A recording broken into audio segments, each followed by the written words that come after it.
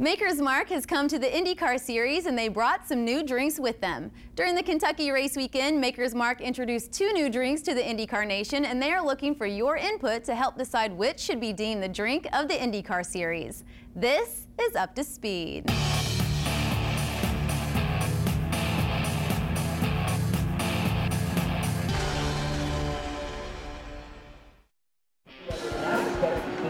Welcome to Kentucky Speedway.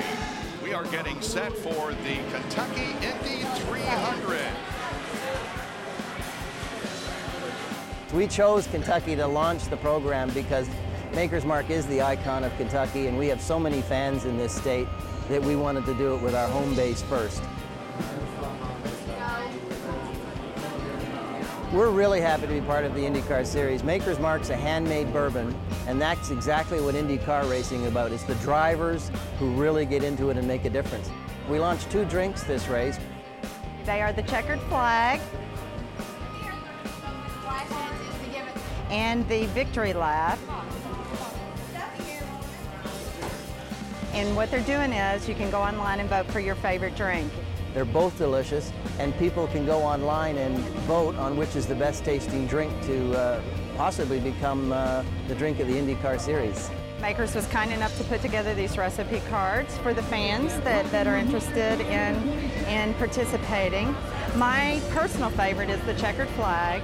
It is a Maker's Mark and peach schnapps and iced tea, and it's a real refreshing drink for summer, and I've really enjoyed it here while I've been here. For us, the people that really count to Maker's Mark are our friends. We call the friends the people that drink Maker's Mark and enjoy it every day. So for us, it's a chance to be with our friends and celebrate and enjoy the sport of IndyCar racing. We think it's a perfect combination. In fact, I just spoke to the fan club, and we had 2 Maker's Mark ambassadors there who were just over the top happy that Maker's Mark was part of Indy racing. I think it's something that we'd like to continue. The voting has begun, and you can cast your vote for your favorite by visiting makersmark.com/favorite drink. Remember, you must be of legal drinking age to enter the website.